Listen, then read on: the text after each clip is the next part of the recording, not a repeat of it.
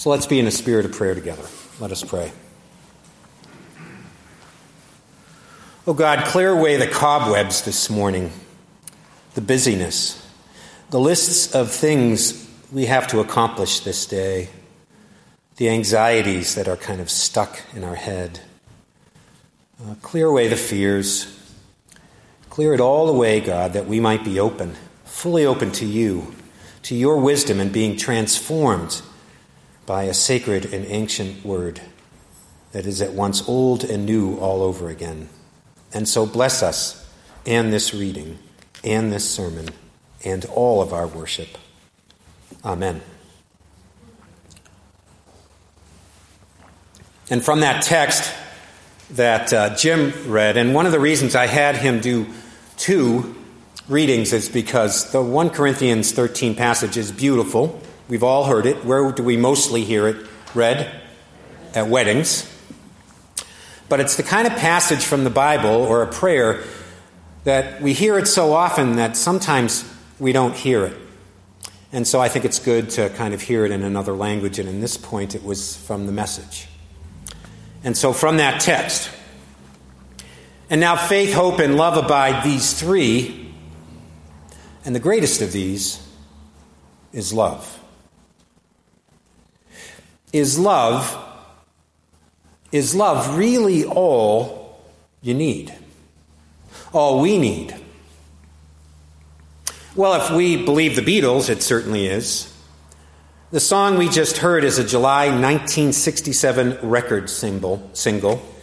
It was debuted by the Fab Four as a part of the first ever global television link in a live show seen by 400 million people in 25 countries. It was the most viewed televised event in human history up to that point. And to drive home their ideas about love, Lennon and McCartney wrote a song that sings the word love 111 times in 4 minutes. As their manager, Brian Epstein, said when asked about the seemingly simplistic tune, it cannot be misinterpreted. It's one clear message. Love is everything.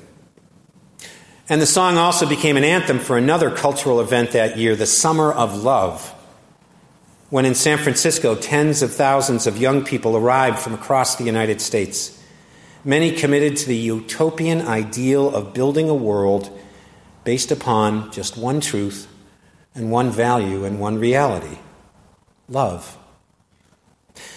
Love, there may be no more powerful, affirming, wonderful thing to actually say to another human being than, I love you. Like in a romantic relationship, certainly, the speaking out loud of that phrase for the very first time, you remember that? There's nothing like it. Years ago, I was 2 months into a brand new relationship, a time when my heart beat faster and birds actually sang whenever she was around me. We were at a crossroads, and I think each of us were waiting for the other person to say those three words. And I'll never forget standing at a payphone in the middle of the Nevada desert late at night, speaking to her some 2,500 miles away, and finally taking the risk and saying to her, I love you. And then waiting, hoping, praying she'd respond in kind. And she did. But that's how love is sometimes. It makes us vulnerable. It takes us deeper into the connection that we feel to another human being.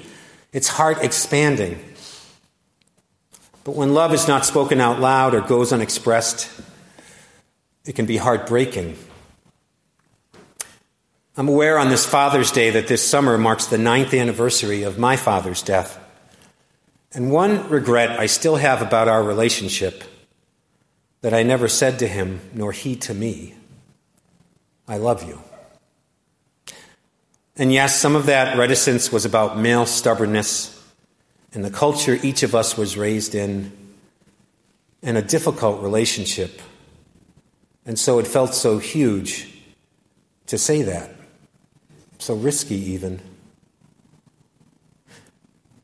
It reminds us that love is not always so easy, is not as simple as a 4-minute song or a cheesy Valentine's Day card. Human love is complicated. It is fraught and freighted with so much baggage and history and memory and hope and heartache. Or take the ideal of God's love for each one of us. If I had but one truth and one belief to try and get across to each of you every Sunday, not just to understand in your head, but also to experience in the most profound sense in your heart, it is this: that God loves you and me unconditionally. That God loves every last child of God wholly and fully and truly, and that nothing we can do as humans can make that love happen. We can't work for God's love, nor is there anything that we can do to change that truth, even the worst behavior or sin. Yet how we know this experience, trust this experience, it's a mystery. For some it's easy, for others it's a lifelong struggle. But friends, I do believe that love is all we need.